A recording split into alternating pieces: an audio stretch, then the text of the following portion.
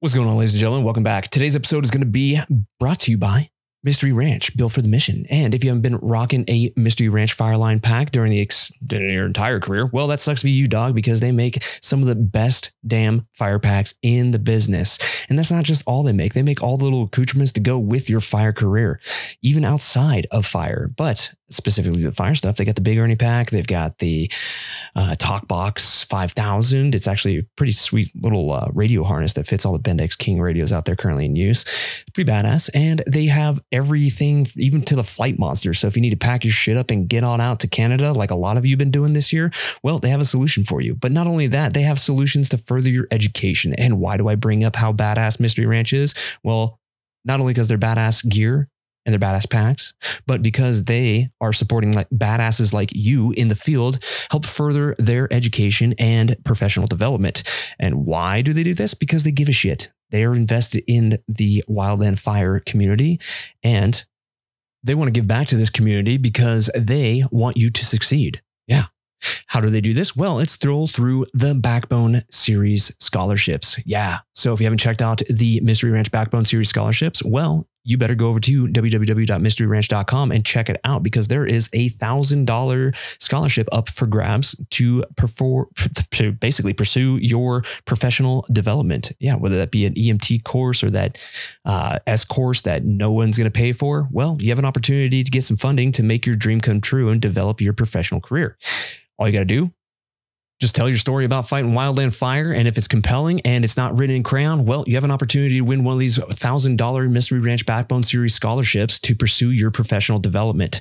All you got to do is go over to www.mysteryranch.com, look out for the announcements of the next round of scholarships, and put your name in the hat. It's really simple as that. So once again, go over to www.mysteryranch.com and check it out. The Anchor Point Podcast is also going to be brought to you by our homies over at Hot Shot Brewery. You thought I was going to say Starbucks, didn't you? Nah. Well, Hot Shot Brewery, they make the most kick-ass coffee for the most kick-ass cause, and a portion of the proceeds will always go back to the Wildland Firefighter Foundation. So if you're in the market for some really good coffee, or all the tools of the trade to get your morning started off right, or a whole list of Wildland Firefighter themed apparel, then look no further than Hot Shot Brewery. Yeah, it's awesome. And while you're over there, you can actually get some Anchor Point stuff. We kind of have a little deal going where you can get some exclusive Anchor Point merch by going over there. Just search for it and you will find it. But once again, go over to www.hotshotbrewing.com and get all the tools of the trade to start your morning off right, and all the kick-ass coffee for kick-ass causes that you can ever need. And last but not least, the Anchor Point Podcast is, well, they're not sponsored by, they're not brought to you by, but it is one of those close relationships I have with Bethany over there at the American Wildfire Experience.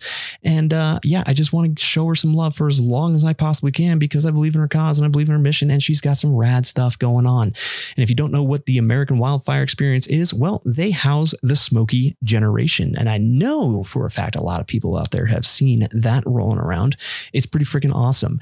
What it is basically a digital storytelling platform telling the story of wildland fire. There's quite literally, there has to be like over 250 of these stories out there now, but it's preserving the legacy of the folks in the field and the story of wildland fire. And some of these stories even date back to the 1940s. It's pretty freaking bitchin'.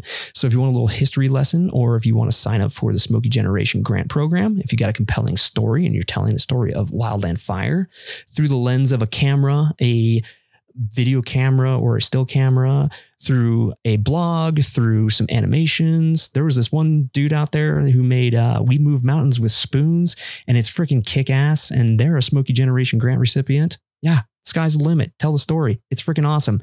Anyways, if you want to find out more, go over to www.wildfireexperience.org and you can check it all out. Once again, www.wildfireexperience.org. Bethany, you have a kick-ass organization over there. Keep it up.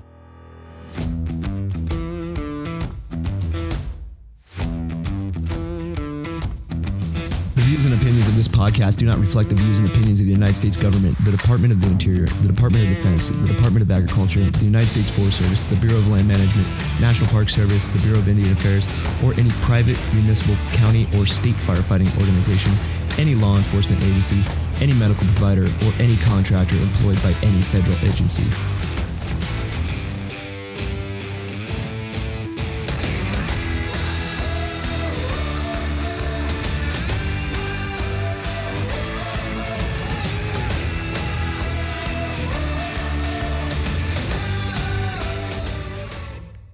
What's going on, ladies and gentlemen? Welcome back. Hope everybody's doing well. And I hope that everybody's not going stir crazy because it is dirty August and there ain't a damn thing. There ain't shit going on pretty much countrywide.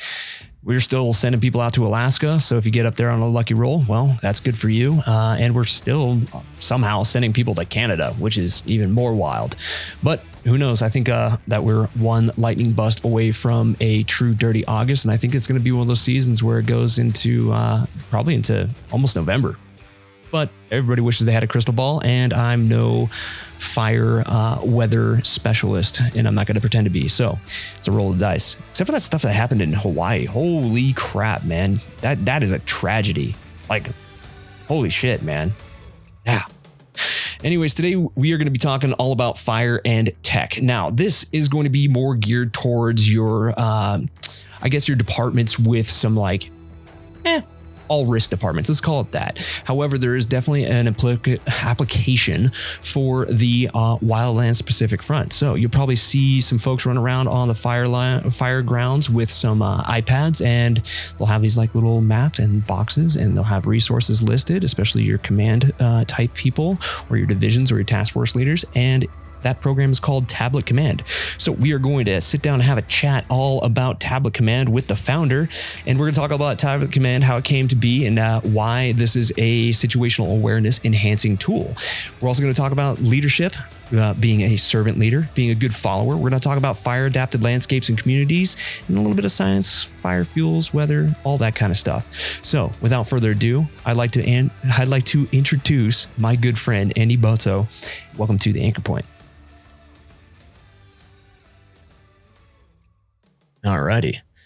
Welcome back to another episode of the Anchor Point podcast, ladies and gentlemen. Today on the show, I've got Andy Bozzo. Is it Bozzo? See, I told you I was going to mess it up. Perfect. Second time was perfect. There we go. Yeah, you got it. Nailed it. And nailed it. He is with Tablet Command. And we'll get into that. But tell us about yourself, man. Okay. I am a native Californian. I was 52 years of age. Born in the Gilroy area, raised in the Aptos Santa Cruz area, fascinated by fire from a very early age. I actually lived out in the country in Gilroy, and at like 5 years old, saw the entire hillside behind our house, actually mountainside, I should say, Mount Madonna just go up in flames. I think it was about 1972 or 73. I'd have to look back in the Cal Fire records to see when that fire happened, and just enthralled by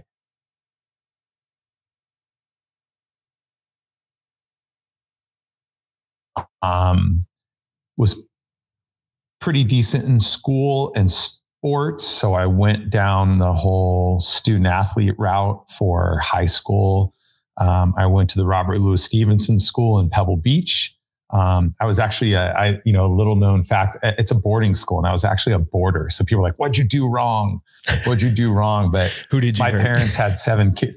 Yeah, totally. And it was like, it's like a prep school. So I don't reveal that too much in the fire service because, that suddenly precludes you from things like being able to crawl under a rig and turn a wrench. So it's not mutually exclusive. But then I went off to college, did a little athletics in college. I swam, and I actually transferred midway from University of Southern California, where I was a mediocre-ish swimmer, and finished up at Middlebury College with my swimming, and walked on the lacrosse team my senior year, which was a lot of lessons learned that transfer over into the fire service. And even some of the coaches and the athletic directors that I had there at Middlebury were fantastic and amazing, and really kind of informed my career. I have endless gratitude for them, and the coaches that I had all through high school as well. I was a 7th grade science teacher right after that. So I taught life sciences because I was a biology major, and I really do enjoy teaching. And that's also carried over into my fire service career. I've spent some time in and out of training, but even, I've spent most of my time in the companies, and even in the companies, I'm, helping with training efforts and whatnot. Taught science for about 5 years, and then started with Cal Fire, which, was sort of like being reunited with a long lost love. That fire that I saw, as a little boy, I got to do that every afternoon with Cal Fire on an engine company. And the the BEU, San Benito, Monterey. And we started out in King City. So we were going to fires reasonably frequently, almost every afternoon. So getting experience with fire. And then my wife got a job in the Pacific Northwest. I'm married. I have 2 kids. And when we were newly married in 1999, after 2 seasons with Cal Fire, I moved up the Pacific Northwest, and the first fire department, I took a bunch of tests, but the first fire department that hired me was called the Kent Fire Department. It's now Puget Sound Fire. And again, fantastic personnel, fantastic agency, very professional. And I also had been on a bunch of other lists, and I sort of, about a couple years into that, made the jump to the Tacoma Fire Department, like you see in Tacoma Fire. And the reason I did that is because the city of Tacoma was very old. And at that point I thought, I'm going to stay in urban firefighting the rest of my career. I didn't know if we were moving back to California because it was so expensive at the time. And I just still is. Well, yeah. I mean, now it's peanuts compared to that. But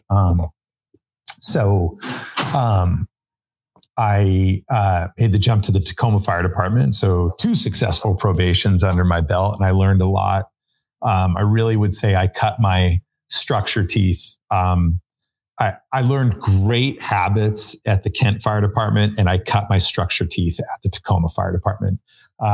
Very frequent reps with residential and commercial structure fires in buildings that are 100 years old. Some of our stations are older than 100 years old. And so that was really cool to be part of that tradition. But the wildland bug never left. And I kind of always had this dream of being in that combo wildland, urban, county, California county model. And so I, about 8 years into living in the Northwest, my wife was getting over the weather, and I was sort of the vehicle to go back. Like, well, you just take some tests, you'll get hired. And I'm like, no, I'm not sure I will, but I'll take the tests and see how it. And so I wound up on a few lists, and I settled on Contra Costa County Fire, where I've been since. I think I'm in my 17th or 18th year there.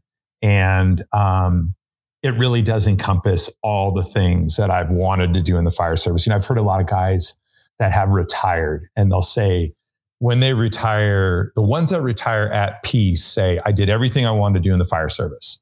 So maybe that means rank, maybe that means serving in different companies. Maybe they wanted to be on hazmat, or maybe they wanted to go out on strike teams, or maybe they wanted to be a smoke jumper and then a foreman, or a superintendent, or, that means different things to different people. For me, my everything was, I want to go to structure fires. I want to go to wrecks on the freeway. I want to be part of an urban search and rescue, but I also want to go to wildland fires. And I want to go to, the big ones that I read about. I'm a super fire nerd, and I have a biology background. And so the natural history of fire in the Western United States is something that really speaks to me, just in terms of like how species have evolved to burn, and how, species succession is really dependent on, I'd say, fires of 100 years ago, but the fires of today, because they're burning so damn hot, it's a totally different landscape, as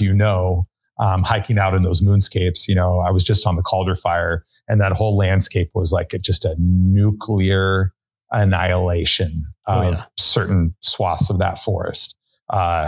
Really interesting from a scientific standpoint, a little bit worrisome from a residential and a tactical standpoint, and just as a resident, a normal citizen of California. And so if big fire was my goal, California has really sort of helped me align that goal, because of the era that we're in of mega fires and what we've seen year in and year out of just, when I came on and I know there were big fires, but when I came on in Cal Fire in 1998, like 1,000 acres was a really big deal. That was a big deal. Now that's like nothing compared to what, we're talking 1 million acres, and just fire just chewing up, acre after acre after acre. And just watching that behavior has been, from a micro and a macro standpoint, it's just been really jaw-dropping and fascinating, and again, a little bit worrisome and troublesome. So, here we are today. I'm a captain for Contra Costa County Fire. I've been on a USAR for about 6.5, 7 years, but I recently slid over to the training division as a safety officer on a 48-hour shift. So running to all the fires, but doing the safety bit. So doing a safety lap, collaborating with the IC, doing basically the IC's bidding.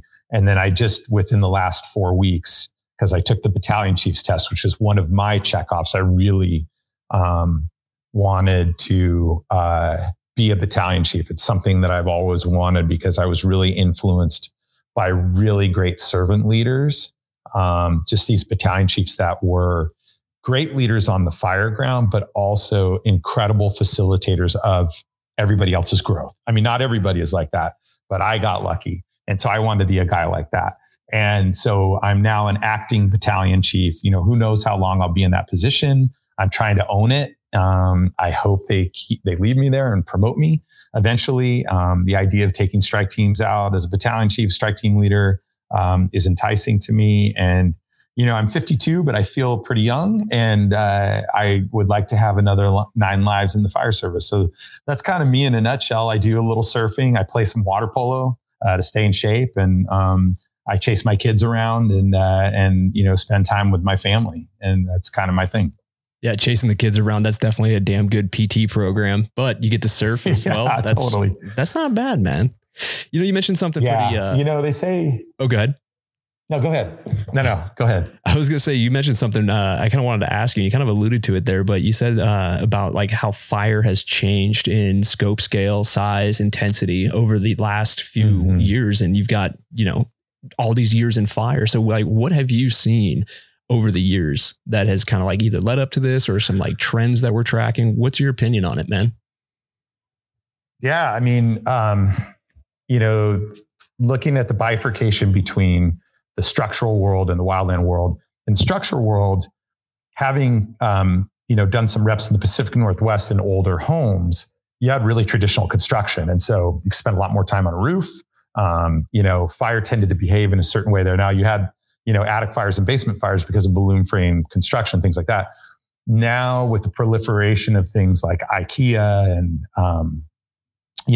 big box stores where you can get a couch and all those things, there's a lot of petrochemicals in the fuels. So those fires are burning hot, fast, and they are really moving quickly through a building. I saw a stat that said that, back in the day with legacy fuels in the residential world, you had 17 minutes to escape. Now you have 3 as a citizen and an occupant. And the same is true for flashover conditions and things like that. The smoke is really volatile. In the wildland world, like I said, I'd read about all these large mega fires, but they seem to be 100-year events. And this trend seems to be aligning with every other climate catastrophe or climate event, to stay neutral on that, that these 100-year fires are now 10-year fires or 5-year fires. And it seemed like they're between 2015 and 16, like the Rim fire to like the Calder fire and the Dixie fire, it's just got bigger and bigger and bigger. And I think although in California, especially Southern California, we've had those encroachment events into, the residential world, whether it's Malibu, Santa Barbara, Berkeley, Oakland, from time to time. Now it's just like, structures are threatened, to the point where I had a friend of mine who also went to the same high school that I went to. He's a captain in Ventura County, very dynamic guy, a guy named Tony McHale. And he called me once from one of his fires, and he, he's this big booming voice, goes, "Dude, throw all the tactics out the window. Everything you learned in the academy is out the window. These things are bigger. You got to draw a bigger box. And so, I guess my takeaway as a captain or sort of living in that captain BC's world is like resources. That seems to be the thing that you're keeping in your back pocket to kind of manage that. And the other thing I would say, like because I dwell primarily in the wildland urban interface world, in addition to like the urban world, is just, you would think, okay, let's get a left flank and a right flank and let's go after, let's, pinch around this fire. Now it's like, no, let's get that first alarm into the structures. Let's defend the structures and then we'll worry about the veg.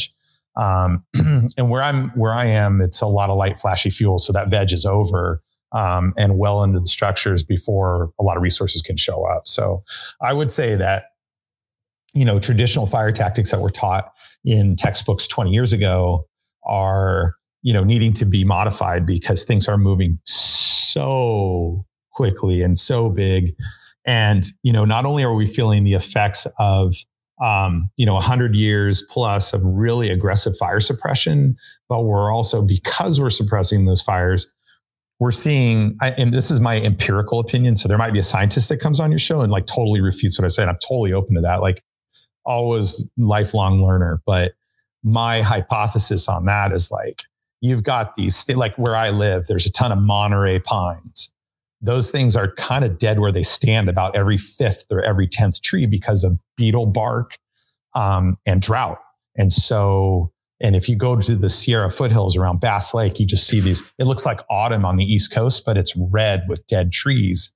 And I have to ask myself, what I would want to test as a scientist is like, if those were allowed to burn every 15 years or 10 years or whatever that interval is for that fuel package, would this still be the same?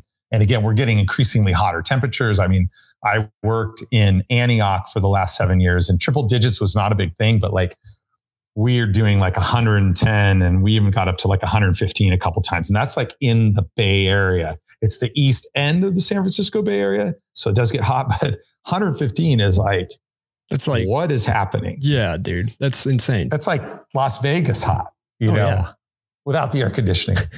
So no, you're absolutely right, man. And that, whenever I have this discussion with somebody, I try and take the climate change argument out of this. I try and just the reason why is because it's just such a polarizing topic. And so let's 100%. Take like the fire regimes that we're seeing now. And now that we've had 2 years back to back where it's been a slow start and haven't had a lot of fire, like big explosive fires, but the fires that we are having are explosive, especially if they're not suppressed in that like window. If it gets a hold and it gets established, then it's off to the races and it's explosive growth. So let's remove climate change from that argument, right? Yeah. Like you said yourself, man, these historic fire regimes where you're having these 100-year fires and they're happening with more frequency. Well, that's where we come in. That's where human comes in, right? We've been suppressing these damn fires for far too long, over 100 years since the 10 a.m. policy, at least on the federal side. Now we have this overstocked forest with too much competition. The beetle kill is easy to spread because there's no water compounded with the drought. It's like this cyclic negative or positive feedback loop, right? So it's just making it worse and worse and worse. Yeah. And I think that the solution is fuels management, and it's like one of this is a wide range of topics, right? This is no one silver bullet or anything like that. So fuels management and letting stuff burn. Oh, send it. I totally agree with you. And I think, from a political standpoint, that's where you can kind of get alignment with maybe people that are across the table from you on, political ideology, or, maybe they don't agree with that scientific. But once you start talking, fuels management, it's like, that's something we can both agree on. So let's start there, because I agree. That's what we're left with, right? I know just where I live, it's not like we're going to say like, oh, no, we're going to do a nice little 20-acre burn today. Let's just rip it off. It's just, it's impossible. Whereas you talk about some different fuel management strategies, because that's where we are. So you have to kind of pull alongside people where they are. And it's a good way, I think, to get consensus, I guess, is a way around the kitchen table and the fire station. And also from a political standpoint, where no one's pushing an agenda, like you have to check this box as a climate change believer before I'll move forward. It's like, no, dude, okay, what are we going to do right now for the betterment of this community and try to restore health to this particular portion of land? And so there are a lot of more things I think that we can agree on than that, polarize people. But I agree. It's like having lived around the round table for, 25 years. What is it? It's politics, religion, and sports are off the table. Yeah. They're off the table for discussion. So no, it's weird though. It's just, I kind of like taking it out of there though, because it's just like now everybody's on common ground. Yeah. We have a problem. You have to be blind and not see this problem of explosive fires, and especially on the encroachment of the WUI, right? Now, 100%. everybody wants their little slice of heaven, but also you got to have that personal accountability to come in and manage your own land. So, I mean, there's risk with everything. Yeah. 100%. Yeah. But when you're inclusive of everybody though, like your RCDs, your regional foresters, your loggers, your whoever's, your grazing allotments, if you're being inclusive of all these people, I'm like, hey, we need to take care of this. Well, it opens up a lot more doors to possible solutions, and it's not a one size fits all thing. 100%. And I think just even, I say, well, walk in with your hands in your pockets, like, hey, what do you guys think about this? This is what I'm thinking. And then, sometimes people will run with that, but sometimes you can really start some good, productive, constructive conversations around that versus sort of walking in with a big old binder and saying, this is what it says. This is gospel. Because, as we've probably seen in the last, 10 years, I don't think Americans in particular react well to that. So no. There's an alignment approach. There's a consensus. There's a bridge building approach that, I think can be, you get more bees with honey, right? Oh, absolutely. And that's the thing too. It's like being inclusive of all these people and like taking their points of view into consideration, and not 100%. Yeah. I mean, the last time that someone told Americans what to do, we threw a bunch of tea into a harbor, right? Yeah. We're like, yeah, no, thanks. It's like, no, you haven't been here, dude. Yeah. But I think that's where the leadership component that you're referring to, like the servant leadership, the leader's intent. Yeah. And then also I think another important thing with all of humanity, even like with you and me talking, when say we're not even talking about fire, it's that thought leadership, right? Mm-hmm. Presenting a problem, not like it's like a mandate or a you must do this, but being not married to your ideals and trying to form a conversation around some thought or idea, right? That'd be thought leadership. Yeah, absolutely. I mean, I make a lot of sports analogies. It's like, okay, we get 3 yards on this down. If we can, let's do that, and then we'll go for the long bomb further down the road. Just kind of, I kind of use that philosophy when I walk into the station for a first time with a brand new crew. It's like, where are you at? What are your needs? How can I provide best for your needs? And let's review, make sure we're all on board with the mission of the organization. I was fortunate enough to meet Alan Brunacini and sort of hang out on the periphery of a lot of what he was doing, primarily in the structural world, but he'll be, I think a lot of what he did with regard to the fire command models in Phoenix are based off of a lot of the fire scope and incident command models that we have in California. And I think I think I can say that safely that, he used those models. But the biggest thing that I took away from getting to hang out with him is that, he called it, like M-centered. Like, what is the mission? The mission's not you. It's not me. It's what is the mission right now? The mission could be put the fire out. The mission could be, we need to bolster the station because it's not safe. The mission could be we need to train more because we're not on the same page. But what is the mission? And can we all get aligned with the mission? And when you do that, when you keep it kind of mission centered, the egos seem to kind of fall off to the wayside, or people that are ego driven and insecure seem to check out and they go somewhere else. And then you find yourself aligned with people that are just really, and I'm really lucky right now. Like this battalion that I happened into that I'm managing, it really feels like the egos are very chill and that people are interested in hearing each other's ideas, tactics, strategies, and that we're all willing to have a conversation. And then we've gotten a chance to test that in the drill environment. And it's like the attitude and effort is off the charts. I couldn't be happier. And so again, you just that sense of gratitude of, hey, this is where we are. Maybe we don't have far to go to where we want to be, but we all just to adopt that idea that we're always trying to get better as humans, as firefighters, as leaders. It's an important thing, I think, to take into your back, keep in your back pocket as a leader of this. I'm going to come alongside you and we're going to get better together philosophy. And if you're excited about it, I think people also get excited about it. Hell yeah, man. I mean, it's empowerment, right? I mean, if you really want to see someone really excel at something, empower them to be them best selves, like the best version of themselves, period.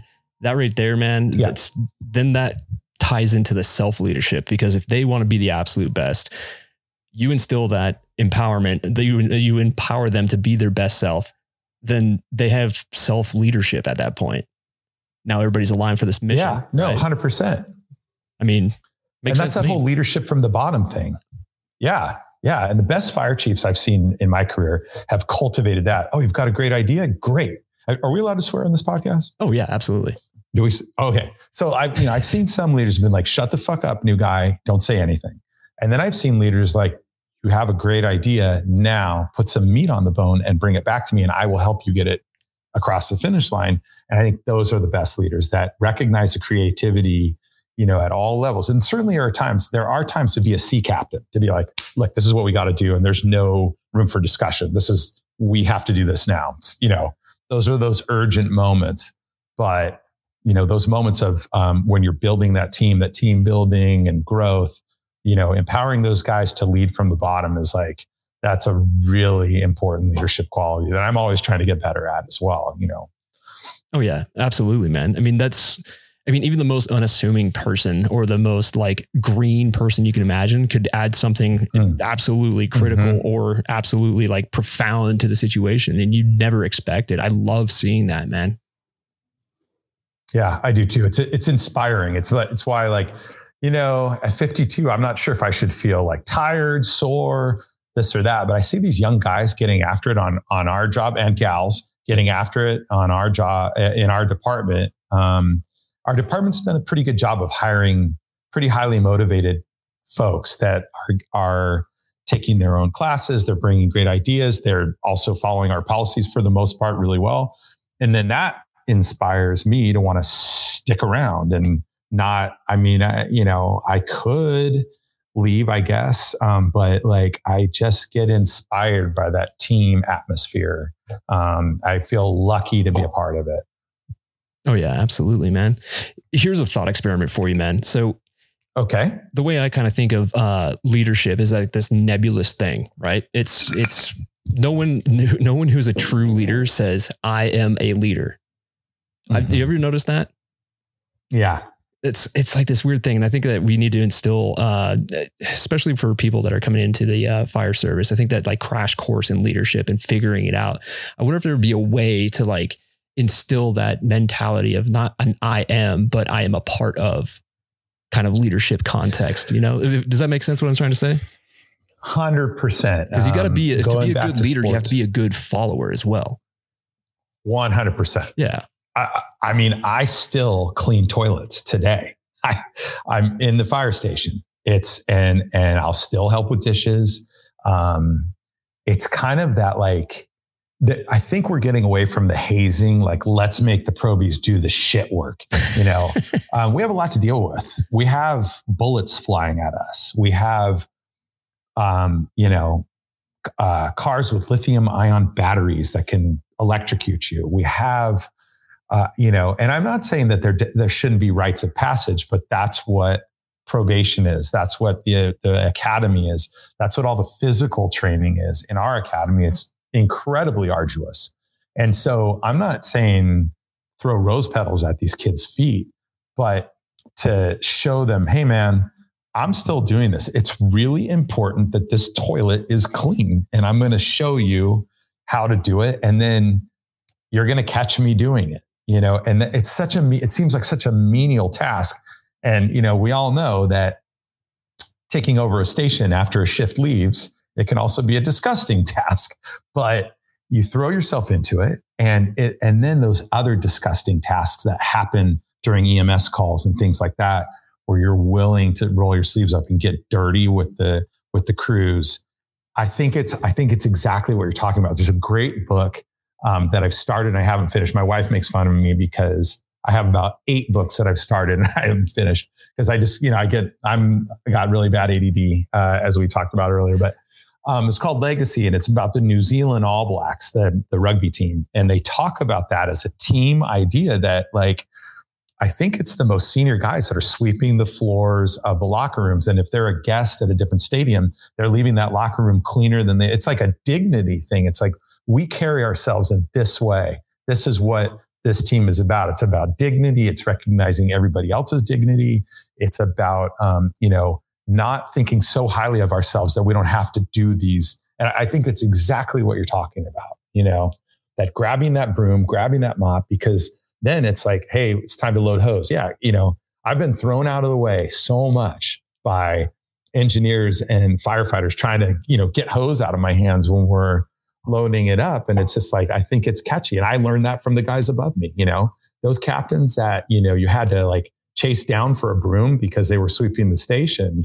I really admired them. Oh yeah. Because they were badass on the fire ground too. Oh yeah. And that's the thing too, is like, it's like that book with All Blacks, New Zealand rugby team, right? One of the most domineering forces ever in rugby, right? 100%. But leaving a place better than you found it, you set a standard for a culture of like being good, just being a decent human. You don't have to gloat. Yes. You're already in the professionals. Like, why brag about it? Everybody knows you're the best fucking team out there. Why gloat about it? Why be an asshole? Why be hazing the new guy? It's like, it doesn't matter. It's like, hey, earn your place. Cool. We'll take care of each other. You have a culture of dignity. 100%. It's really important. And I see a lot of fire departments adopting that informally or formally.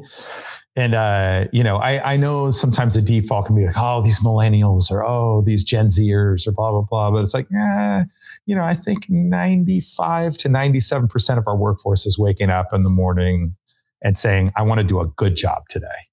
They might veer off course a little bit and need a little bit of course correction, but they certainly don't need to be ripped down, because then what do you get? You get someone they're going to be a robot.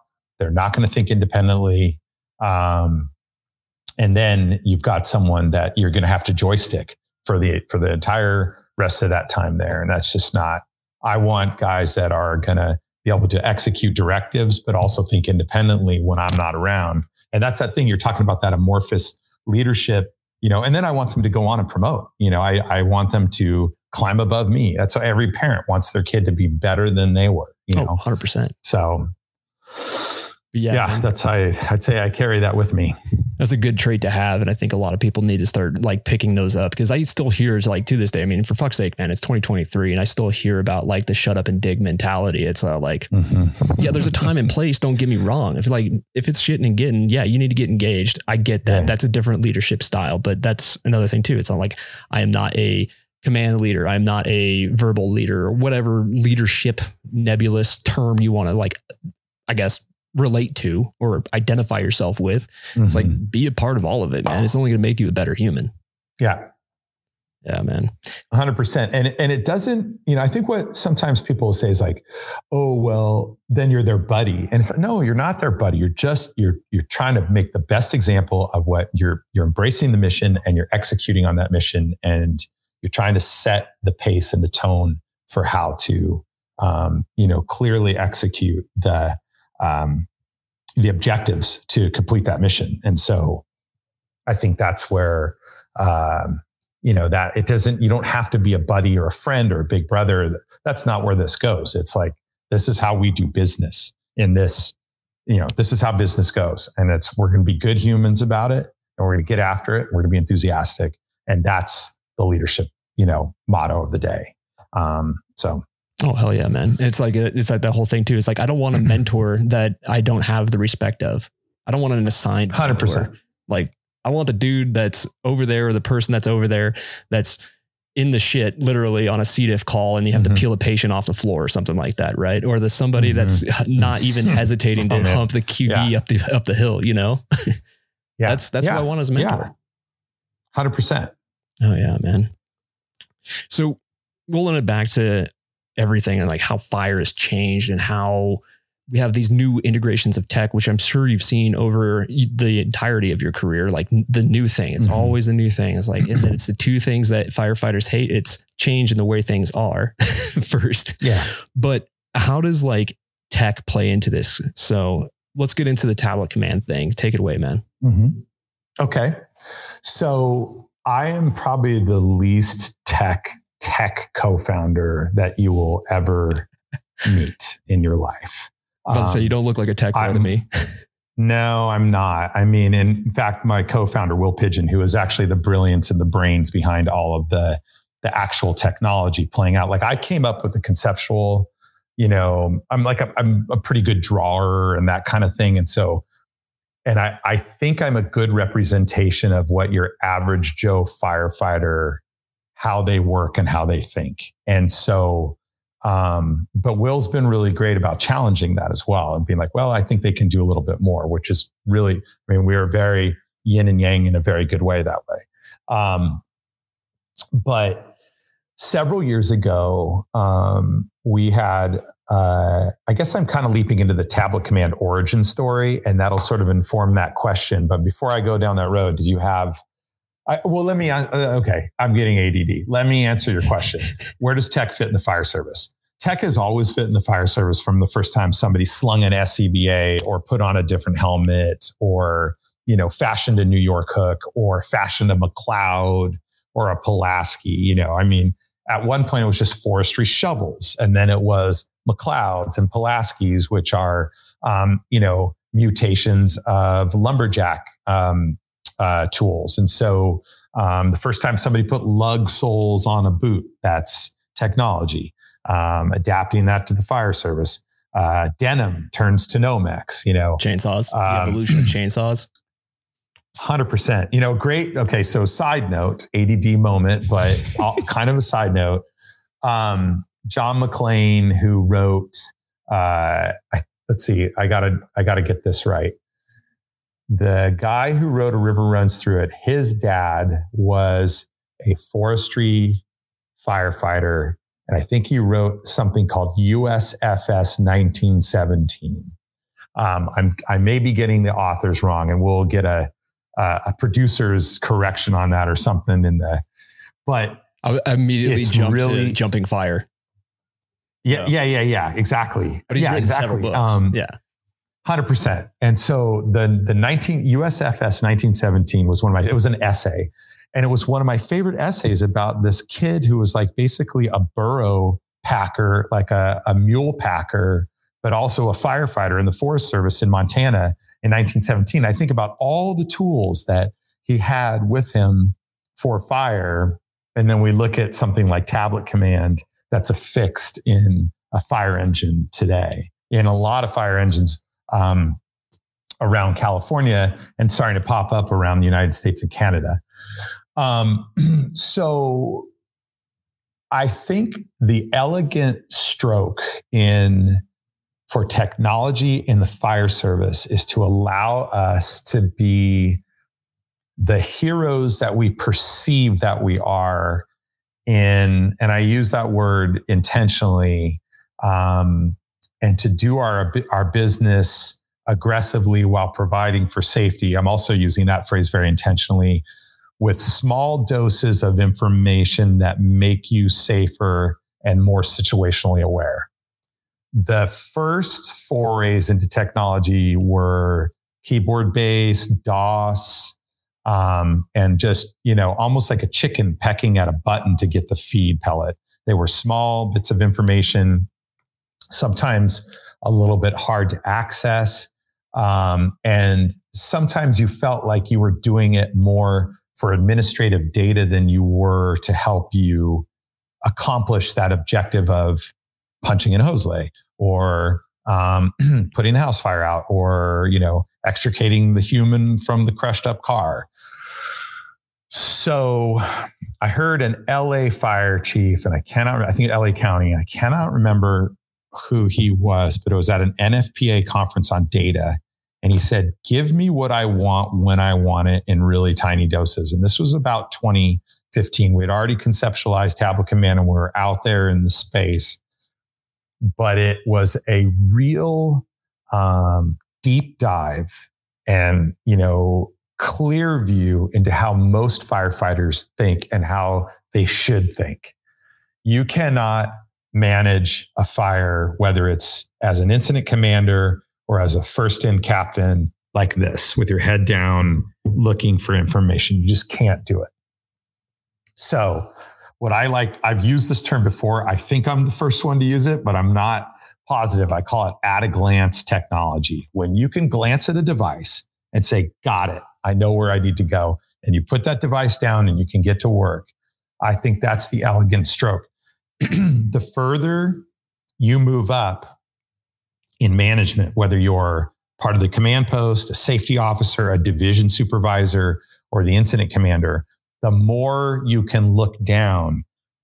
But the best technology out there is the technology that allows you to look down, grab a bunch of information in a very small amount of time, and then look up for long bits of time to watch the dynamics of your problem.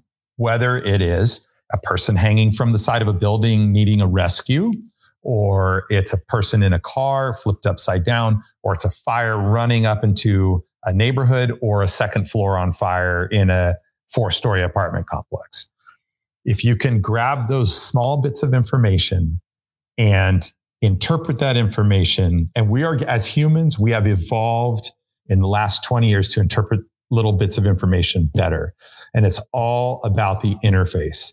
So essentially, when we founded this company in 2010-ish, 2009, maybe we started discussing it, 2010-ish, I basically revealed myself to Will Pigeon, our co-founder, said, look, I am not a ones and zeros guy. I can't, ask me to program this. I can't do it, but I will. What value I'm bringing is I will tell you if, and he's a firefighter too, so he got it already.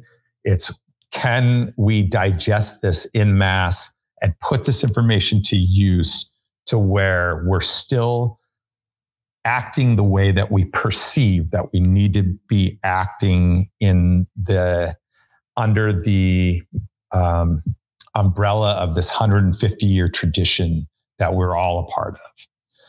And so it was, what information can we give them at the time? So kind of going to the origin story of Tablet Command.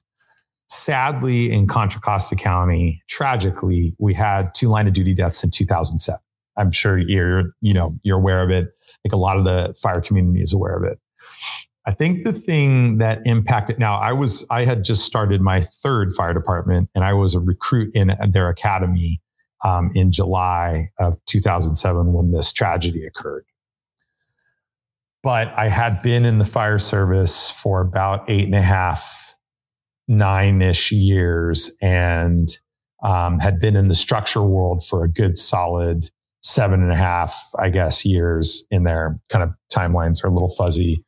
And I had been to that fire several times, meaning most firefighters in the structural world have been into a single family dwelling fire that's really ripping with a rescue or, even a non-rescue fire. You've been to that fire and there's a certain script that those fires are supposed to follow.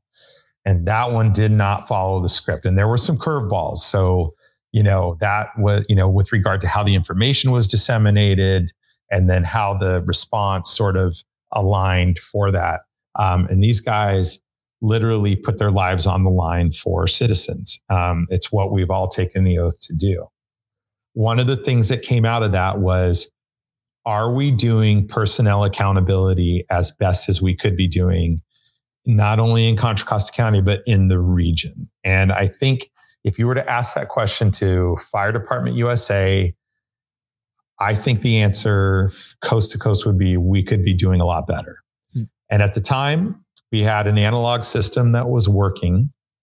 I had come from a different department, and there was a battalion chief that asked me about the system that we were using in Tacoma and Kent Fire. And I went home to sort of reproduce those materials for that chief.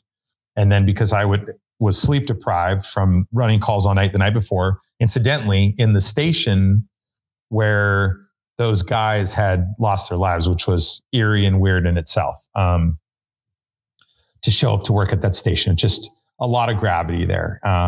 It just rocks you to your core when you see families grieving for those reasons. It's terrible. And then to go and report to that same place of work is just eerie. But having run calls the night before and then pulling out, my iPhone 2 at the time and playing the game called Words with Friends, which is where you grab a tile and you move it over onto the Scrabble board. A lot of you are familiar with it. And having a very aha epiphany moment. That was like, it was like, holy shit. I just arranged 5 tiles to spell, scout. I don't know what I spelled. And some guy or gal that I don't even know just arranged some other tiles to spell a word. And we've been passing information back and forth. And to me, immediately, that 1-letter tile was an engine company. And, when you touch on that tile in Words with Friends, it sort of grays out and swells for a second. I'm like, that thing has to be able to hold information, whether it's staffing or timing or, assignments or whatever it is. And so I started making drawings. And that's when I called Will Pigeon, our technical co-founder and our current CEO and CTO, and basically said, dude, I think I have a pretty good idea, but I don't know how to get from butcher paper to an iPad. And iPad, I think the iPad one was maybe starting to be introduced into the market. And I just knew that, I kind of have a big imagination, and I am a big fan of sci-fi movies. And I had just seen Minority Report where they're, moving all those, assets around on a big board. And, I came from the teaching world and my wife was a teacher. Yeah, totally. And like smart boards and stuff, where like teachers could even just, move things around on a smart board. I was like, there's no fucking way that 10 years from now, we're not going to have some sort of touch technology to take a crew from here staging and move them over to here and fire attack. So that was that epiphany moment of like, I don't want to be the dude 15 years from now, 10 years from now, 5 years from now, that sees this technology and goes, oh, I had that idea and I did not a damn thing about it. Like I wanted to be that guy that was like, let's do this. Let's take ownership of this. And, I felt like I had some pretty good experiences as a firefighter.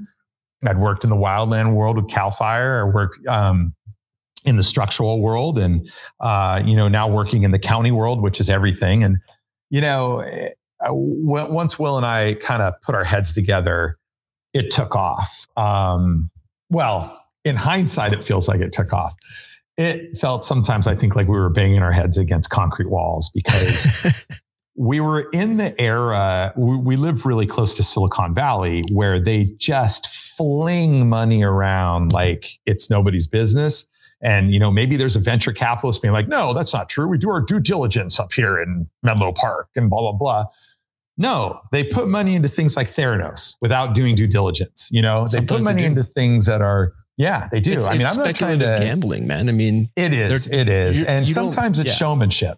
That too. Well, you don't get into VC and like start investing into a company unless you're going to have a 10 to 100x return. Totally. Big, and that wasn't going to be the fire service payoff.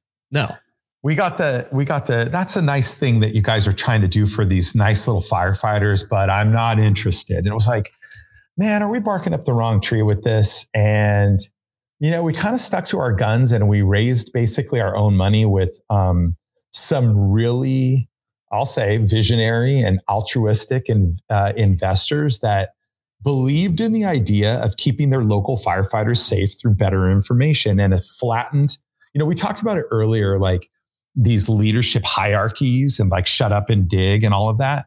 And it's true with information too. It's like, well, what are you seeing up there, Cap? Shut the fuck up. I'll tell you when you need to know. No, I've had firefighters in the back give me information from things like tablet command or hearing things on the radio that I didn't hear because I was doing captain-y things.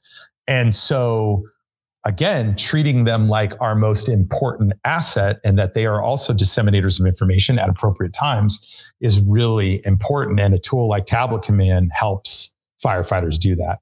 So fast forward to now, like we are in about 600 plus fire departments around the United States and Canada.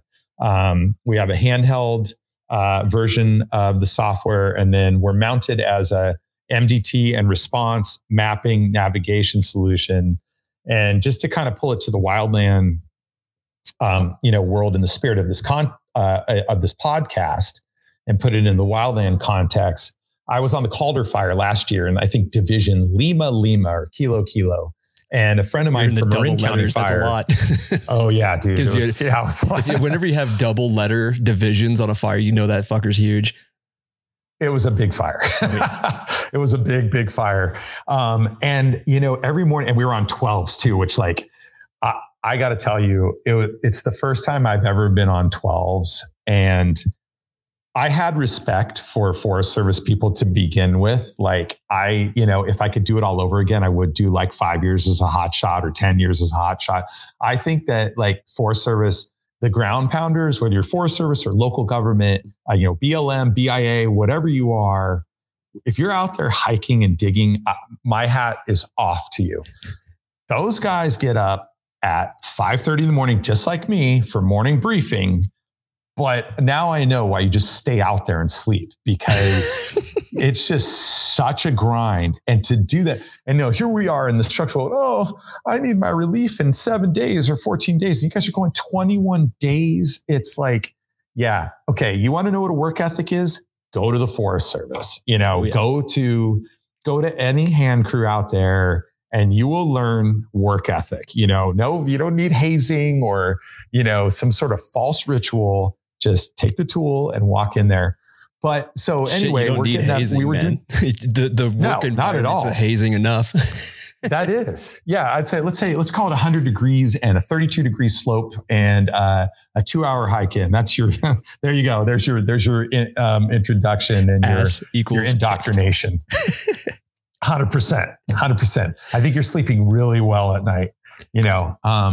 But so we were, so back to the Calder Fire, I was getting pulled aside in morning briefing by a couple different division soups saying like, hey man, tablet command is saving my ass out there. I'm seeing where all my units are with AVL. The mapping is being uploaded every morning. I'm getting a clear picture of what the fire's doing. I'm able to deploy my crews more efficiently.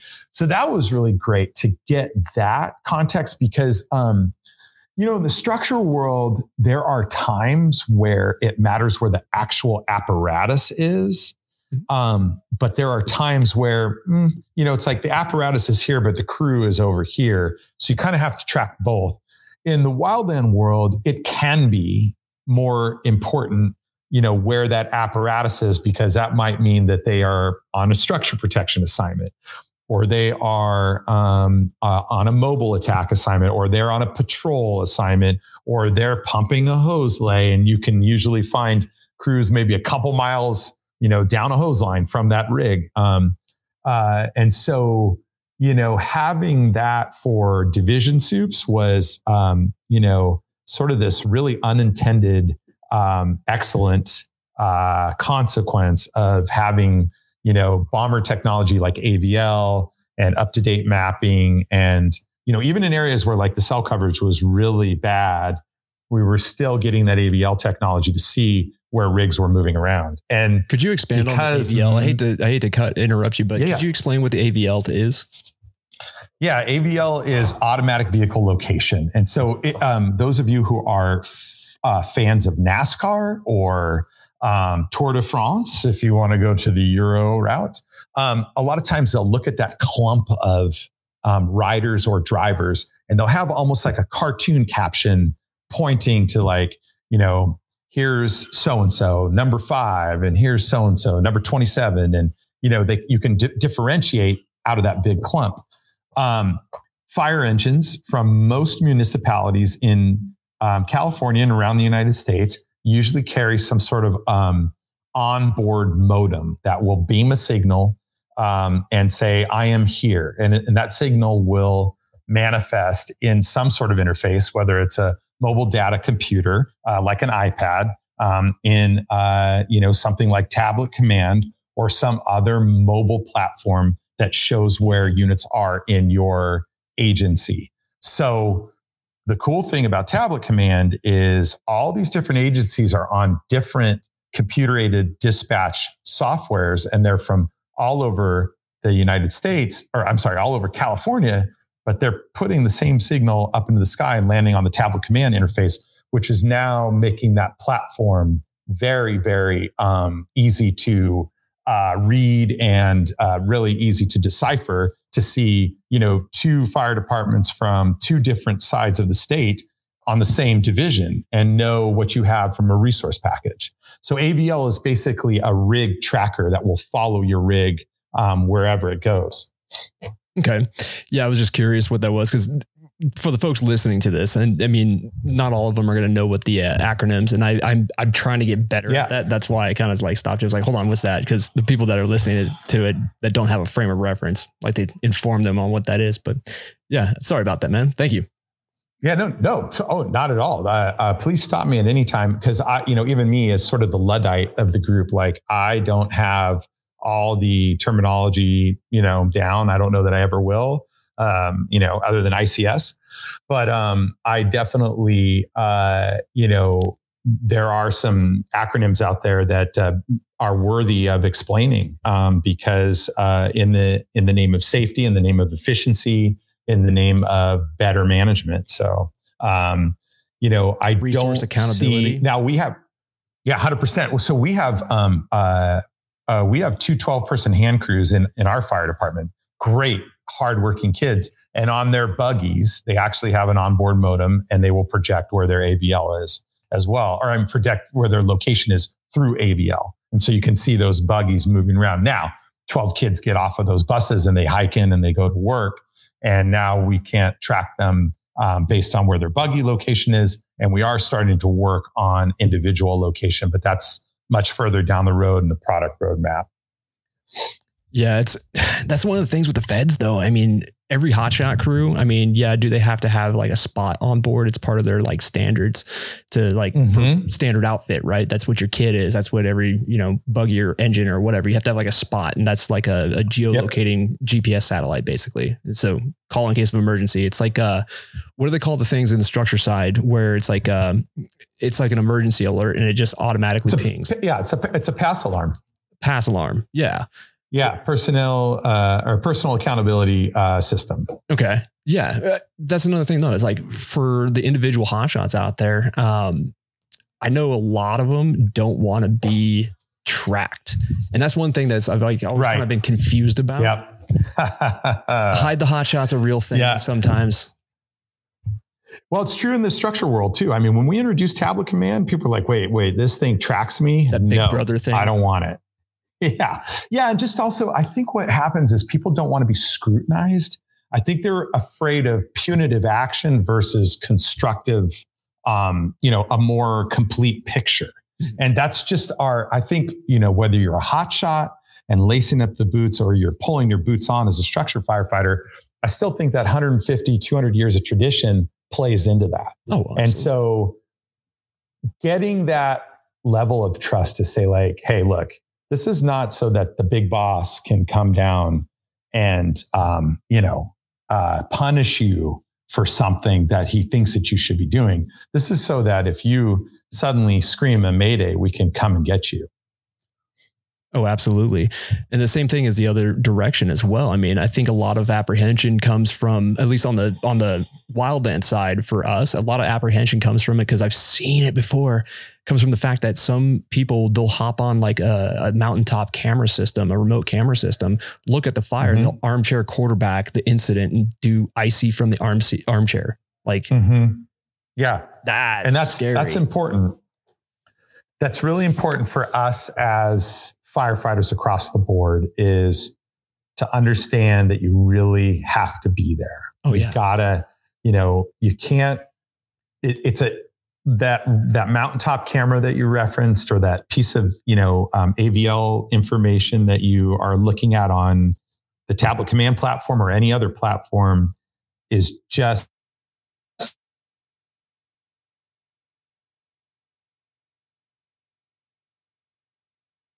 you're still you still need to be, on the fire ground. You can't, this is not, drone operations from Las Vegas. This is real people on the ground managing real dynamic problems. Oh, absolutely. And that fires are a very tactile sport, right? There's like an almost 100%. like, there's almost, and I don't know if I don't have any basis in saying this for the structure side of things, or like the municipal side of things, or all risk. But from the wildland side, I can 100% guarantee you that there's like a intuition that's developed over a course of your time. I mean, you take a dialed ass burn boss, and they're an artist, and their paintbrush is a drip torch. 100%. Yeah. And you can't replicate that. You have to be there to understand that. And that's reps that they talk about that. Like Gary Klein talks about recognition, prime decision-making, right? Those are all slides in your internal slide tray that you're drawing from personal experience. And so when you do look at that badass burn boss's eyes, you know that they know what's going on, like that they are confident and they're grounded in their decision-making. And probably because, I think one of the reasons we know is because maybe they're acting a little bit more conservatively than we thought that they would, because they've seen things go awry. But all of that recognition, prime decision-making is so important. And that only comes from actually being there, and building that experience for yourself. You just, there's no getting around it. Oh, 100%, man. That, you just got to feel it, man. That when you start like trying to, icy from a distance, yeah, sure. You got to like sometimes step back and, get the whole picture, but sometimes you have to be up close and like really understand what's going on, especially when it comes to like accountability for resources. And that's where I see a lot of the utility. Like that is huge with tablet command, man. That's right there. Because we don't have to have like, oh yeah, where the hell is the classic question? Where the fuck is my water tender? 100%. Yeah, 100%. And it's, we have something in the structural world that I'm sure can apply to the wildland world. And I'm sure there's a wildland world equivalent called the NIOSH 5. And those are the 5 causal factors. If you look at any line of duty death across the United States in any year, one of those 5 causal factors, if not several of them, were in play when those firefighters got severely hurt or injured. Communications is one of the keys, but accountability is one of the other big ones. When you lose accountability, when you lose track of your people, when you sort of, you lose control of the incident. And when you're losing control of the incident, that's when those accidents start to pile up, or that's when those factors start to align that have bad outcomes. In our case, in our mutual case, it's line of duty deaths, and it's usually because of communications. And not to be disrespectful at all, but like I can think of a few major wildland incidents where communications was a major factor. I mean, there are whole books written about that. And I just, out of respect for those incidents, I don't want to say, well, it was on this fire and that fire, sound like an armchair quarterback, but communications was huge. Communications is huge in the structural world. Communications and accountability, knowing, like you said, where the fuck is everybody? And it's not like where the fuck is everybody because I want my burritos. It's like that cloud just changed. That behavior just changed. My lips are really dry now. It is, the relative humidity is single digits. I know it with the fingertips. I know it right now. Things are about to go bad, or they're going bad. Now is not the time to figure out where everybody is. It's like, I want to pre-po everybody or know in my mind, and then verify that on some sort of interface where everybody is in real time. And I think that's what tablet command brings to the game. It's like, look, you're writing this shit down anyway, right? You're putting it on a whiteboard. You're putting it on a notepad. The magnet You're map. using a grease pencil. Yeah, napkin, the back of the envelope. Why not timestamp it and memorialize it where everybody is? Then, even when things go really well, you've got these analytics to refer to say, all right, that went really well. Let's build on that. But when you don't, and it's passive, like you're not changing how you get on and off the fire engine. You're not changing the PPE that you wear. You're not changing your tactics. You're not being, more defensive instead of offensive. You're just building a picture of what the incident looks like. So you have a good idea of where that incident goes so you can get ahead of the incident. I think that's the most important thing.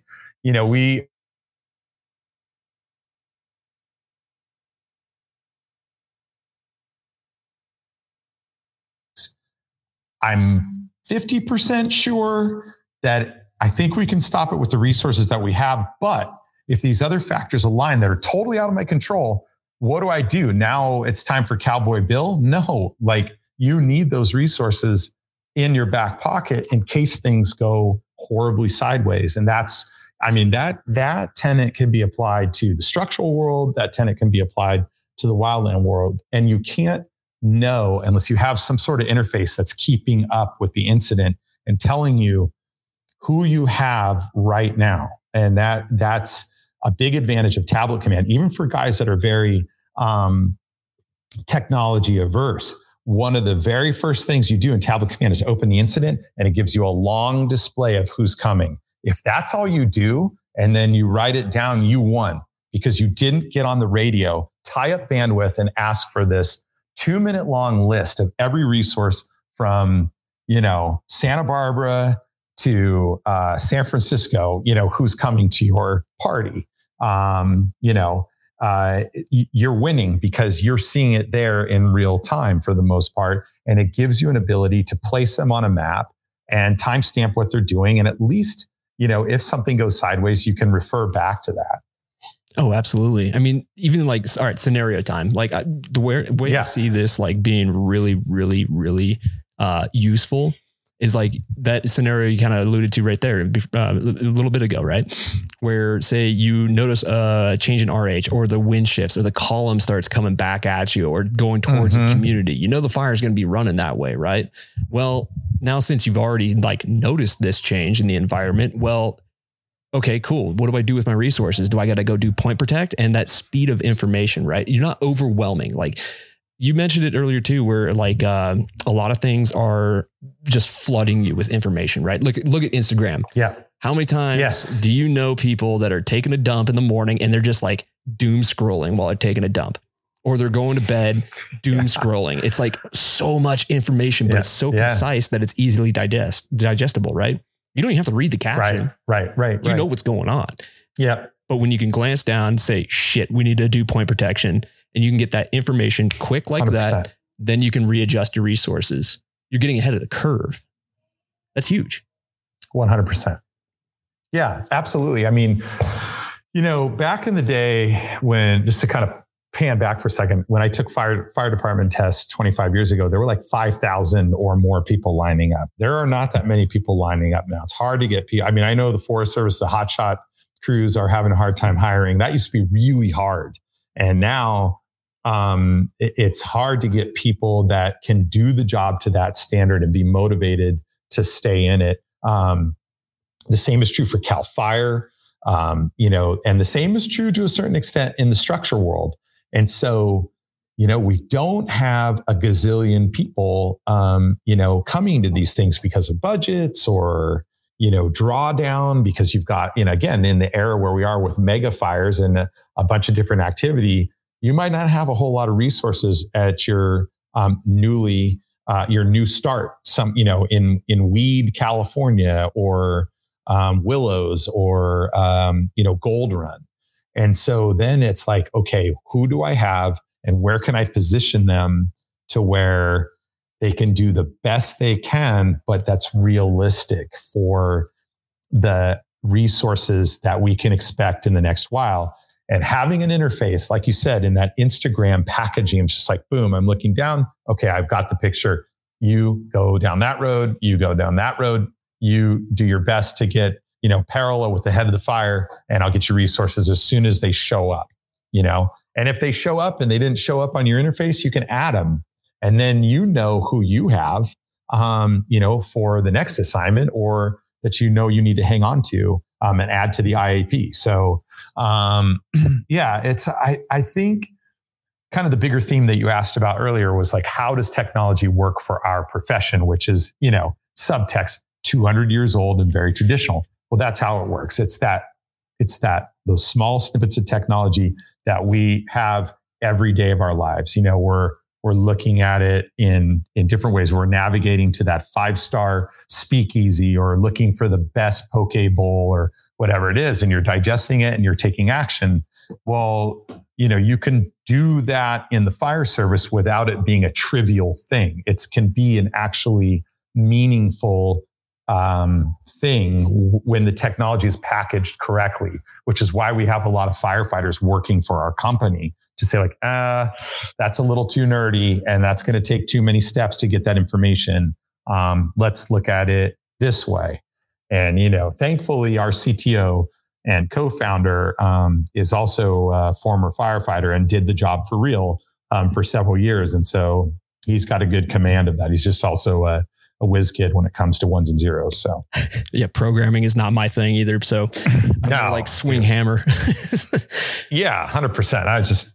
There's other, I just never, the computer sciences were never something that excited me. So that makes things convenient though. I mean, that's 100%. One thing, it's like whatever you can do, especially with something that you could see your incoming resources, and then say it's a PL of 5, resources are just not coming. You can even like adjust your efficiencies to put the best effective resource at this particular location.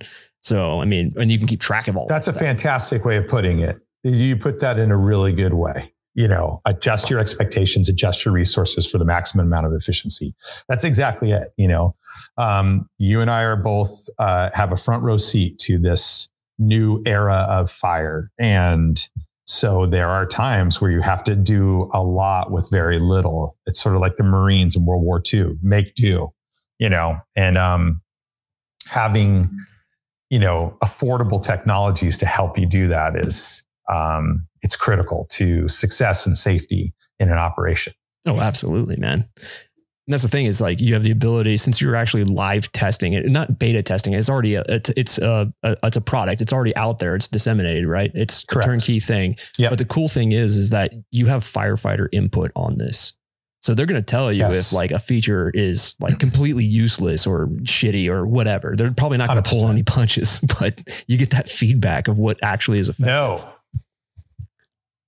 I've got a great story about that. And I think I have his permission to use his name. And if not, maybe we'll just edit it out. I don't know. Is this thing edited or does it go just live continuous? If he doesn't want it, I could bleep out his name.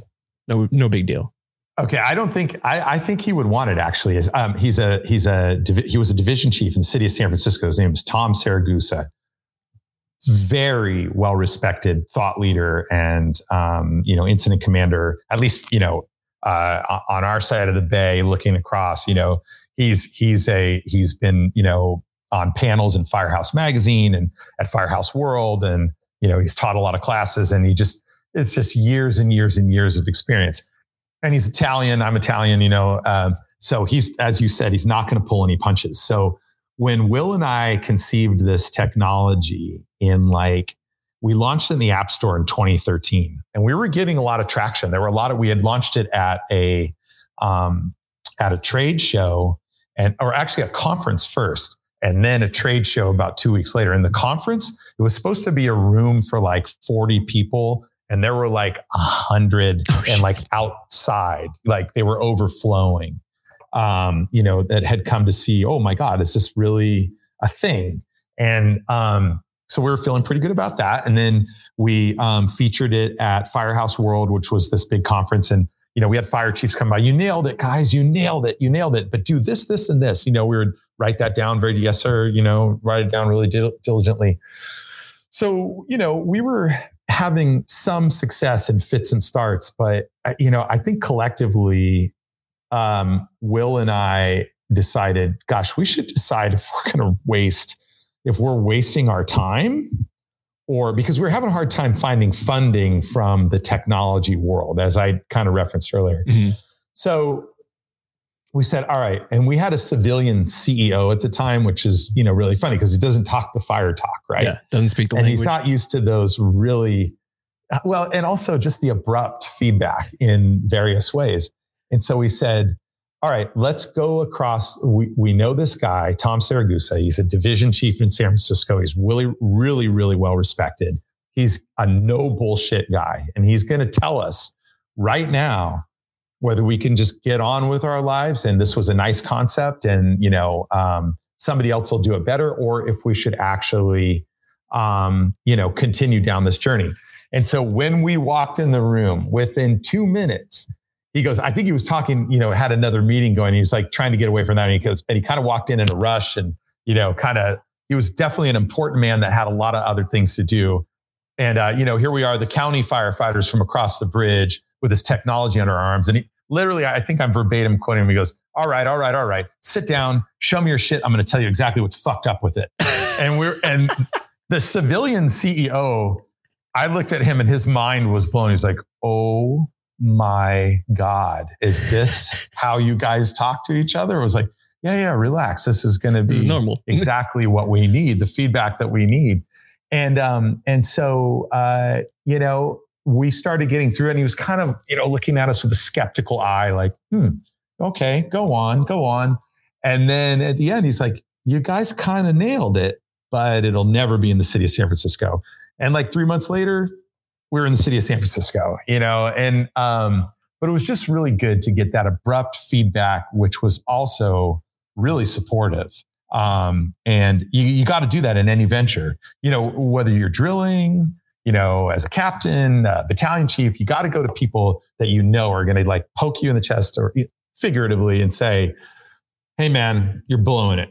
Yeah. Or yeah, that was good, but C+, or, I'd like to see you be better at this particular aspect. If you seek that out and you seek that self-examination, whether you're launching a product or you're trying to become, take the next promotional step, those are really important moments to like look back inside yourself and say, am I really invested in this thing?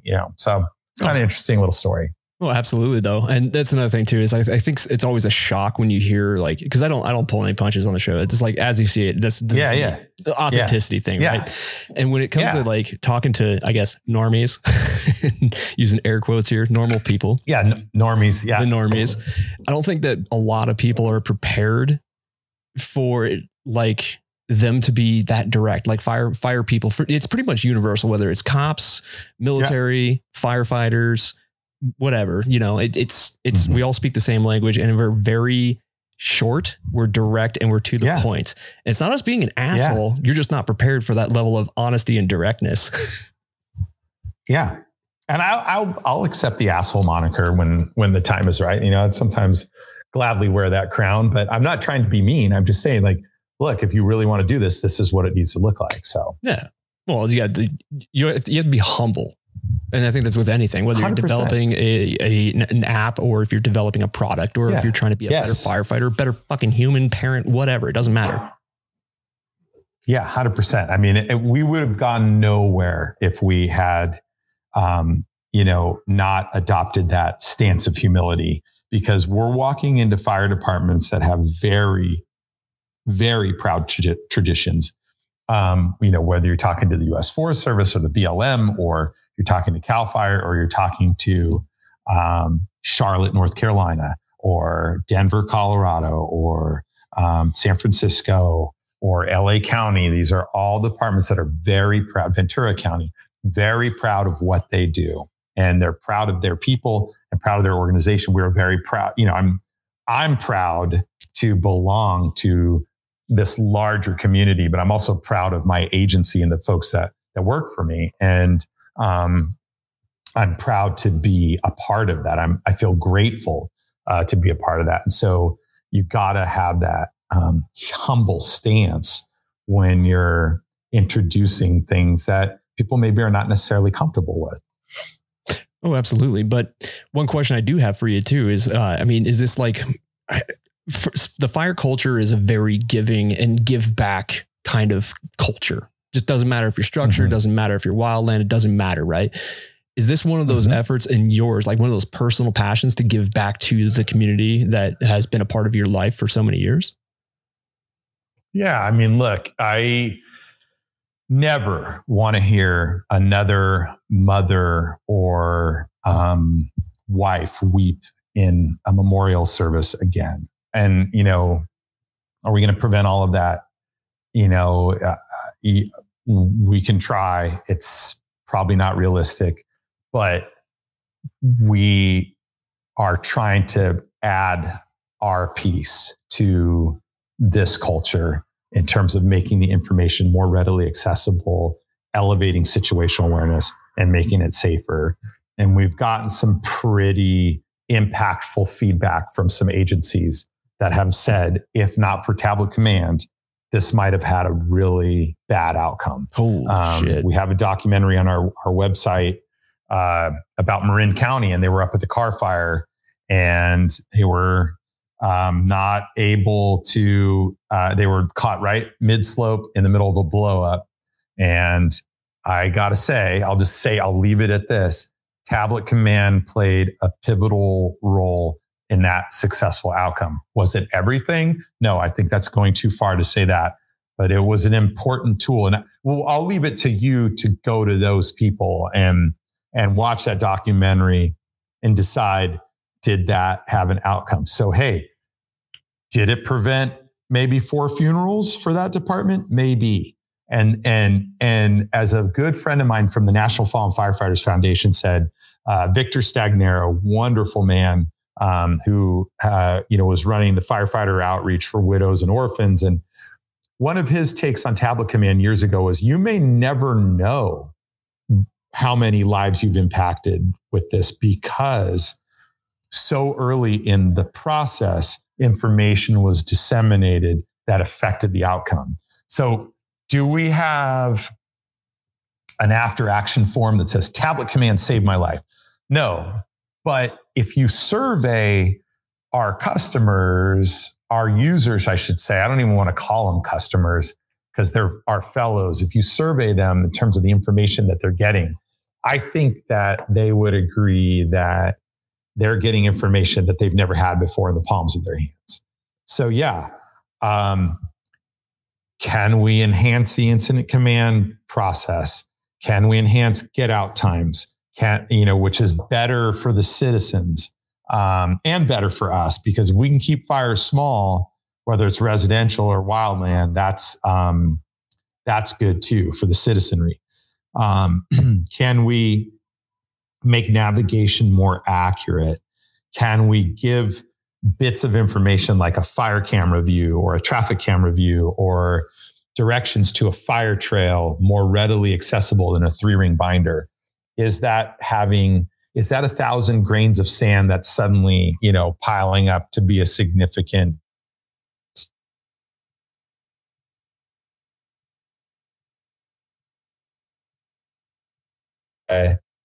and we are very fortunate and very grateful that we've had a tremendous base of users from unique fire departments like Columbus, Ohio, Grand Rapids, Michigan, Santa Barbara County, kind of co-collaborating with us along the way and helping us to make this product better. So yeah, I mean, I don't want to be so presumptuous to think that like our company, the whole team of people that really makes this go, which is an amazing group of people, that they are, here's the thing. It's like a lot of technology companies go, well, we are making the world a better place. And it's like, okay, I get it. I don't know how many times I've heard that fucking sentence. Dude, it's just, dude, you're right, dude. You're right. Like, it's just, come on. It's like, I mean, Silicon Valley, the series riffed on that so much. It's just like, yeah, it's, I don't know. It's just it's overdone.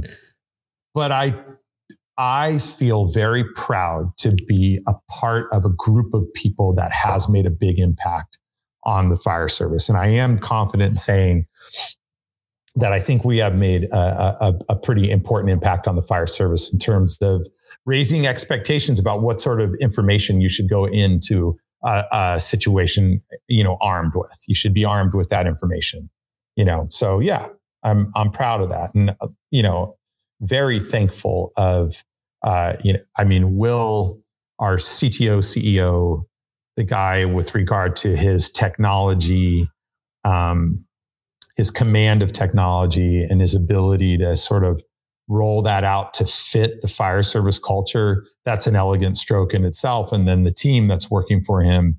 And then our team of people that get out there and sort of evangelize this product are all retired or current firefighters from around the country. And, they're paired with folks that have been, selling products in this realm for a long time. And, I'd say that they're very proud to also be a part of that as well. So sure, if people want to say, hey, I'm confident we are making an impact in the fire service.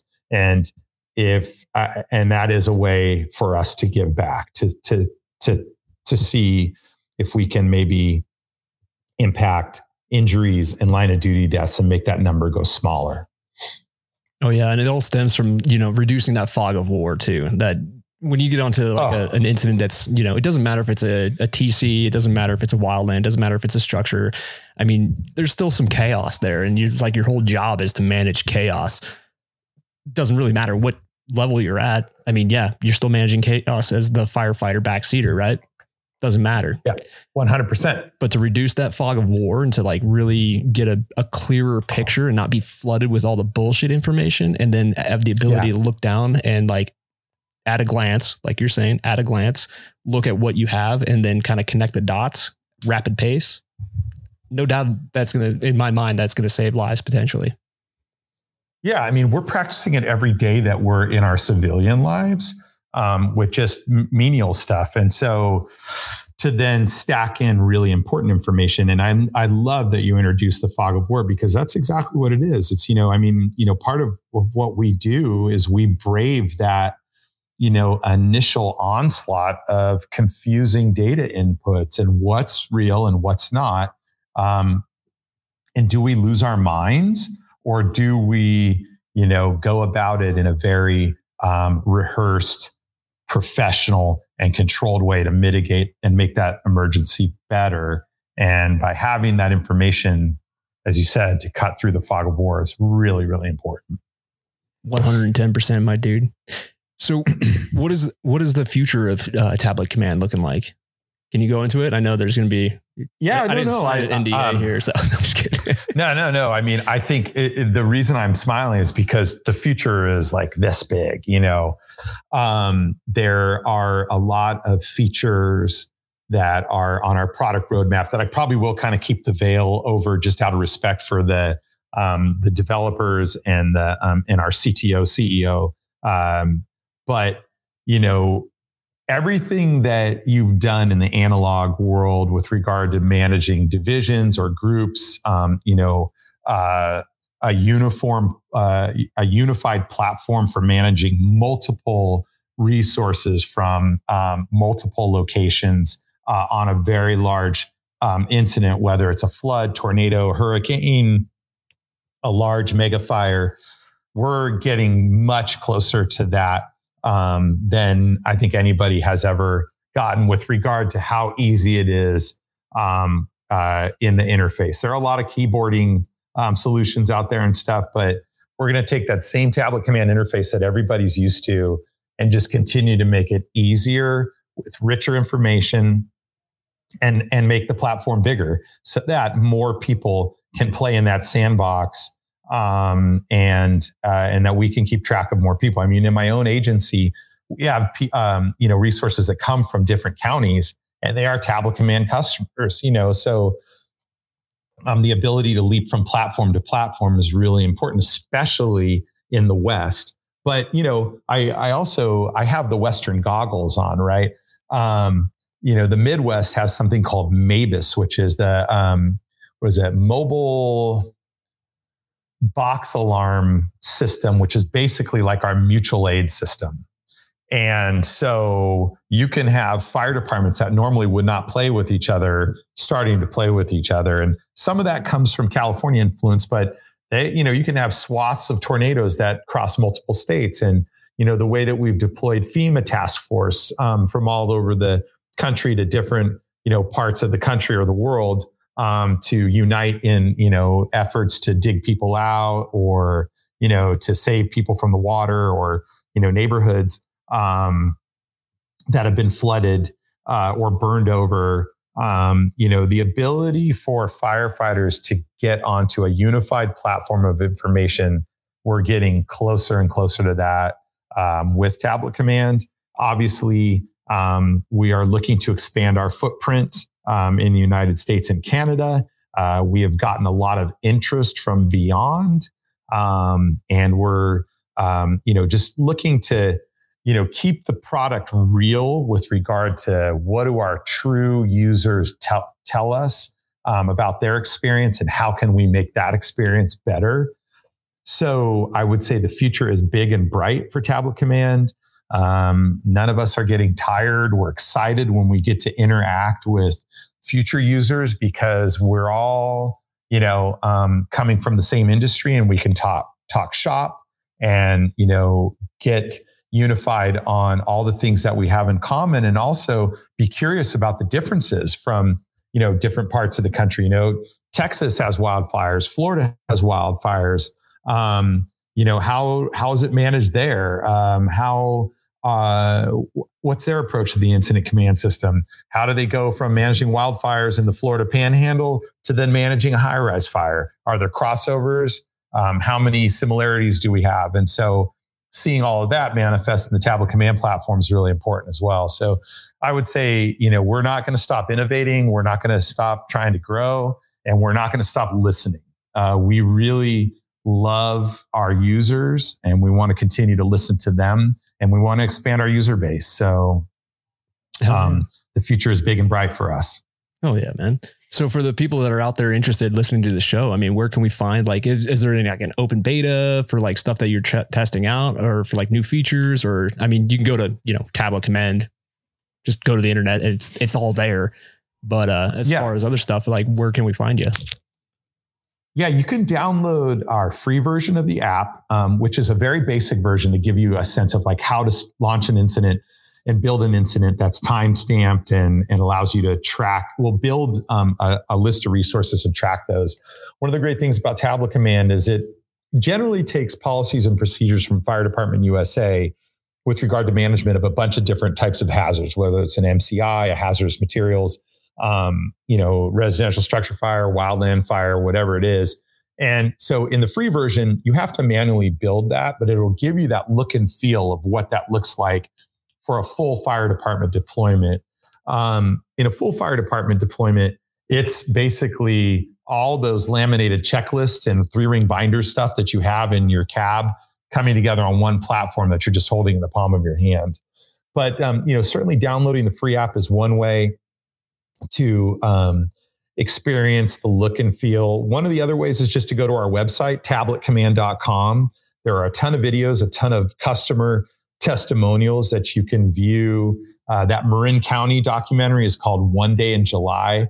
And so for all you wildland heads out there, like myself and Brandon, it's for sure a great documentary about how in this, 200-year tradition of fighting wildland fires, we were able to use technology to maybe provide a launching point for a successful outcome for 4 firefighters whose day was about to go really bad. And so that's a pretty compelling 8-minute documentary. And then, certainly we're in all the social media channels. LinkedIn, we have some of our more, white paper style publications, and then Instagram and Facebook.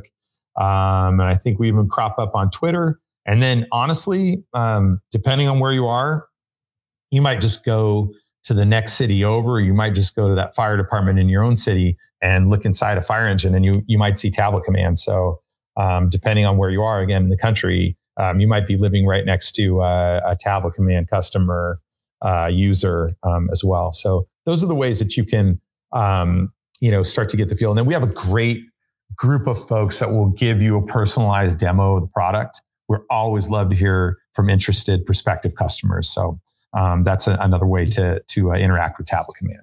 Hell yeah, man. And I will say it's a really intuitive user interface, and it's very well done. So yeah. I got in there and poked around a little bit and checked it out, and it's easy to use, and that's like 3/4 of the battle right there.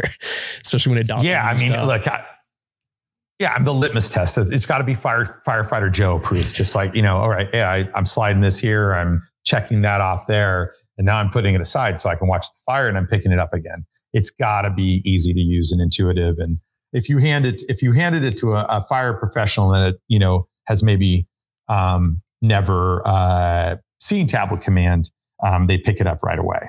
Honestly, I think that more technology like this, I mean, as long as it has not a distractive purpose or a distractive element to it, to where it's, you can focus on the shit that matters, but still like have these additional tools to get that information, that reduce that fog of war, all that stuff. I'm all about it, man. Anything that's going to make our job better, more efficient, better humans, and safer.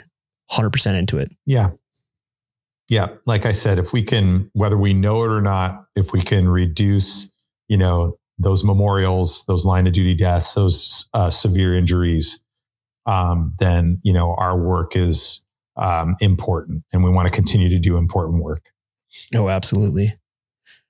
Well, man, definitely appreciate you being on the show today and telling us all about your story, all about what you do, and all about tablet command, dude.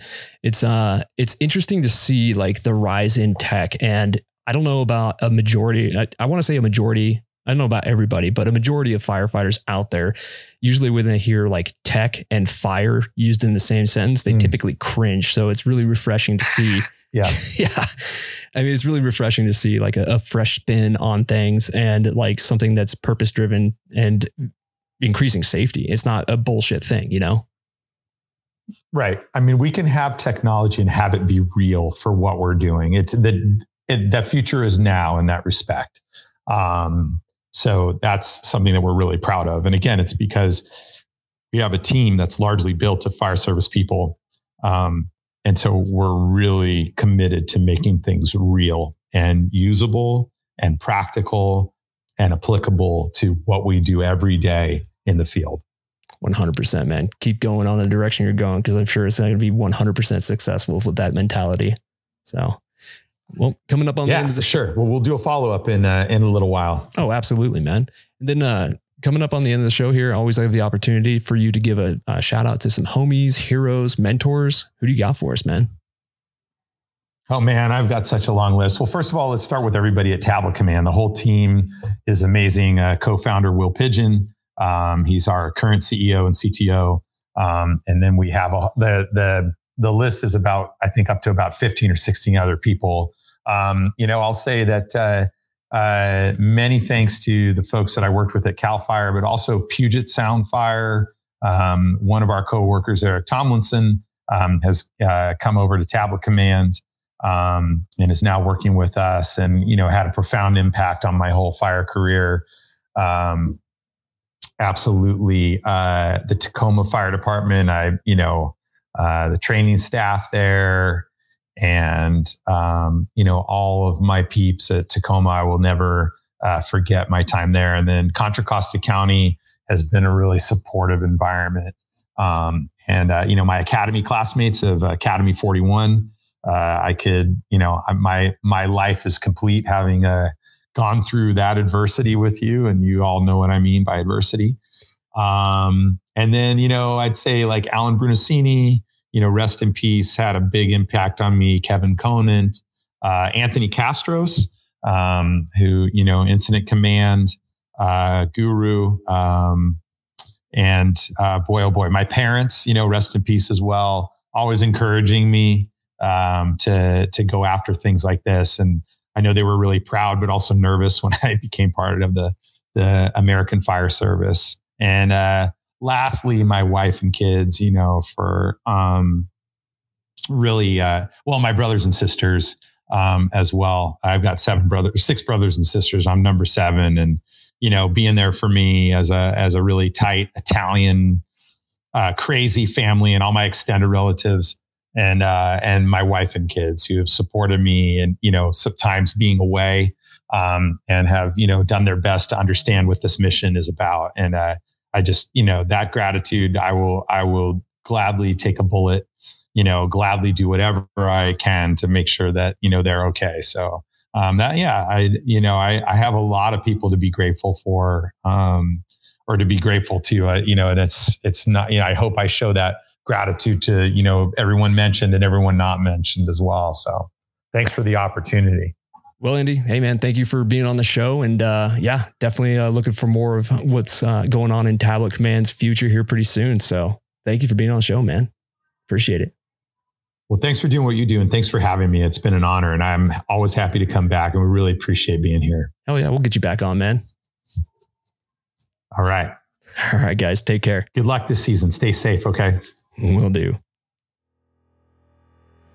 And boom, there we go, ladies and gentlemen. Another episode of the Anchor Point Podcast is in the books with our good friend Andy Bozzo over at Tablet Command. So if you want to find out more about Tablet Command and what it's all about, basically it's a mobile CAD software, emergency incident response and management solution.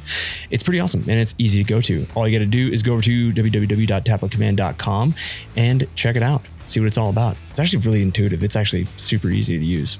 Yeah, check it out. It's awesome.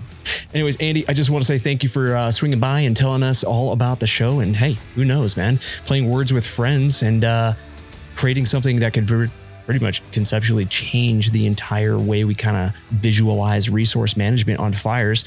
Yeah, who would have knew? Yeah, playing video games would have been a segue into creating some beneficial and safety enhancing tech. So I want to say thank you, and thanking your subject matter expertise, and to tell us a little bit about yourself. So see you on the next one, man. As for the rest of you, I know everybody's getting a little bit bored, and I know that the season's probably going to end up dragging on, but just keep your head in the game. I know it's hard, especially on these so slow seasons, but like I said earlier, I think we're one lightning bust away from a ripping end of the season, but we'll see how it goes. So let's see what Mother Nature provides. Hope everybody's doing well. Hope you enjoyed the show. Special shout out to our sponsors. We got Mystery Ranch, purveyors of the finest damn packs in the Wildfire game, and the creators of the Backbone Series Scholarship. So go over to www.mysteryranch.com to check out their full line of load-bearing essentials and get a hold of one of those freaking awesome opportunities to get some professional development under your belt with the Backbone Series Scholarships. Yeah.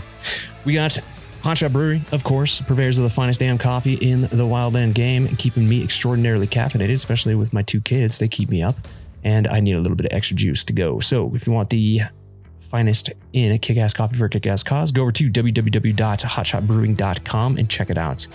And last but not least, we have the Smoky Generation, aka the American Wildfire Experience. Go over to www.wildfireexperience.org and check out all the stories that they have going back all the way to the 1940s. It's pretty freaking rad. Yeah, Bethany, you have a kick-ass organization. Keep it up over there. And a special little shout out to our, well, not really sponsors, but a shout out to everybody who's listening. Yeah, this is a shout out to you, because you, whoever's listening to this right now, are making this whole damn thing possible. We just rolled over 500,000 downloads in the end of July. Yeah, I am deeply, deeply appreciative of this, and I cannot thank you all for your unwavering support and your listenership. So thank you so damn much. Other than that, y'all know the drill. Stay safe, stay savage. Peace.